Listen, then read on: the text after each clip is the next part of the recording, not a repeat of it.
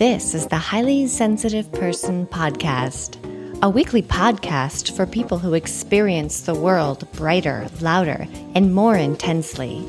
Join me on a journey of acceptance of our highly sensitive person traits. Thanks for tuning in. I'm your host, Kelly. In this show, I talk about my personal experiences as a highly sensory processing person, in hopes that those of you out there can learn more about what it's like to be HSP and that you're not wrong or weird and how to better accept yourself too. Before I get started, I want to issue a retraction of sorts on episode 21 about gift giving. The episode was about how HSPs are usually good gift givers because we're observant, and I went on a rant about gift cards, that they aren't thoughtful gifts. A lot of people disagreed, as I expected. But now that Christmas has come and gone, I'm reconsidering my stance on gift cards. I've spent so much time returning stuff to stores. I returned things that I got for my husband. I returned things that he got for me and more. It's such a pain. I still don't love gift cards, but I guess I see them more as a necessary evil. Gift giving is hard.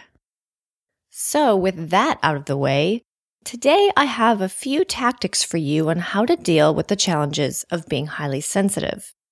Yes, there are a lot of benefits to being an HSP, but we all know that there are difficulties too. I often hear comments like these from HSPs. I'm tired of being hurt and let down by other people.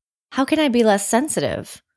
I give a lot to other people, but they don't return my thoughtfulness or care. I care so much, but others don't notice. I can't trust many people because they will inevitably hurt me or let me down. My empathy weighs heavily on me. It's so tiring. How can I better handle this? Well, here are my 7 strategies that may help.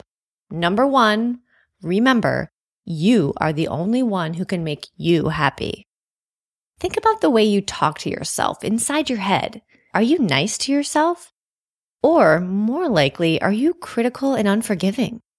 Would you talk to other people the way you talk to yourself in your head?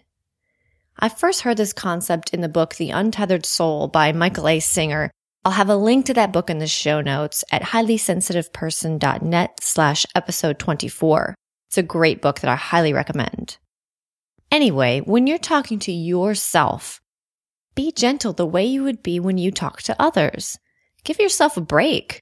Being compassionate and empathetic to the world comes naturally to HSPs, but we have to train ourselves to use that same compassion to ourselves. Number 2, identify the things that drain you and avoid them within reason.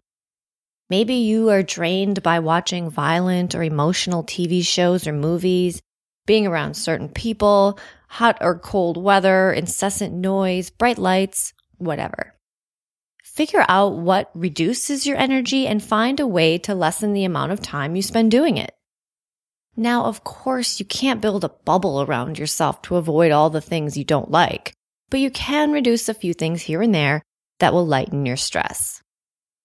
Number 3, identify the things that energize you and be sure to do them regularly. Maybe it's yoga, meditation, running, volunteering, reading, writing, singing, or spending time with friends or your pets.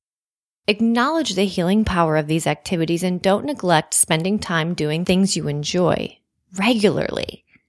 Even if these activities might not seem productive per se, they are because they are feeding your emotional needs. For example, sometimes I feel like I don't have time to read books, but when I make the time to read, it just feels so good and calms me and makes me feel mentally stimulated. Number 4, set boundaries. Sensitive people often have a hard time saying no. We tend to be people pleasers. Don't let people suck your energy dry. Realize it's okay to say no or let things go. Number 5, don't impose your expectations on others. We're human. Sometimes we let each other down and hurt each other. Realize that while you may be highly perceptive and considerate, you can't expect everyone to be that way, and that's okay. Learn to enjoy your own journey and don't expect others to understand or even be able to share in the way you experience the world. If you feel let down or disappointed by other people who don't return the level of care and consideration you give them, just remind yourself, not everyone is like you, and they may appreciate things in their own way. A somewhat relevant example of this is how when I hear or see something I think is really, really funny, like something that makes me laugh so hard that I almost cry, then my husband Jim doesn't find it funny, I am sometimes a little annoyed because I just can't believe, how does he not find this thing so unbelievably funny like I do? And he said to me, "You always think that everyone should think the same things are funny that you do." And over the years, I've finally accepted that it's okay that he doesn't find the same things funny. That's kind of similar to this tip. Just like we all have different senses of humor, we all have different ways to show and return care and affection and consideration. So keep that in mind when you feel like someone has let you down. They might just be different from you, and sometimes that's okay.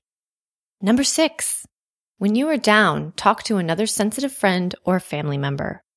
It helps a lot to have someone who understands you, who really understands you and gets you, and who you can be yourself with, and someone you can confide in. My previous episode of this podcast was about friendship and kindred spirits and how essential it is to have another person in your life like that to meet your emotional needs. Check out episode 23 if you didn't hear that one. And number 7, lastly, when you're down, consciously choose to focus on things that lift you up. Remember simple moments when your happiness is amplified. Listening to the rain, playing with your cat, or making others happy. When you're feeling hurt and down, don't retreat to a dark room to sit alone and ruminate. Consciously make the choice to raise your mood and get you out of your funk. Step outside into the sun and take a walk. Watch a movie or a YouTube video that always makes you laugh. Or play with your dog. Those are my 7 tips on dealing with the challenges of being a highly sensitive person. I'd love to hear about how you lift yourself up when you're taking things to heart too much. Leave me a comment on the blog at highlysensitiveperson.net/episode 24. And at the blog, you can sign up for the weekly newsletter to stay on top of new episodes and HSP news. If you like the show, please say thank you by leaving a review on iTunes.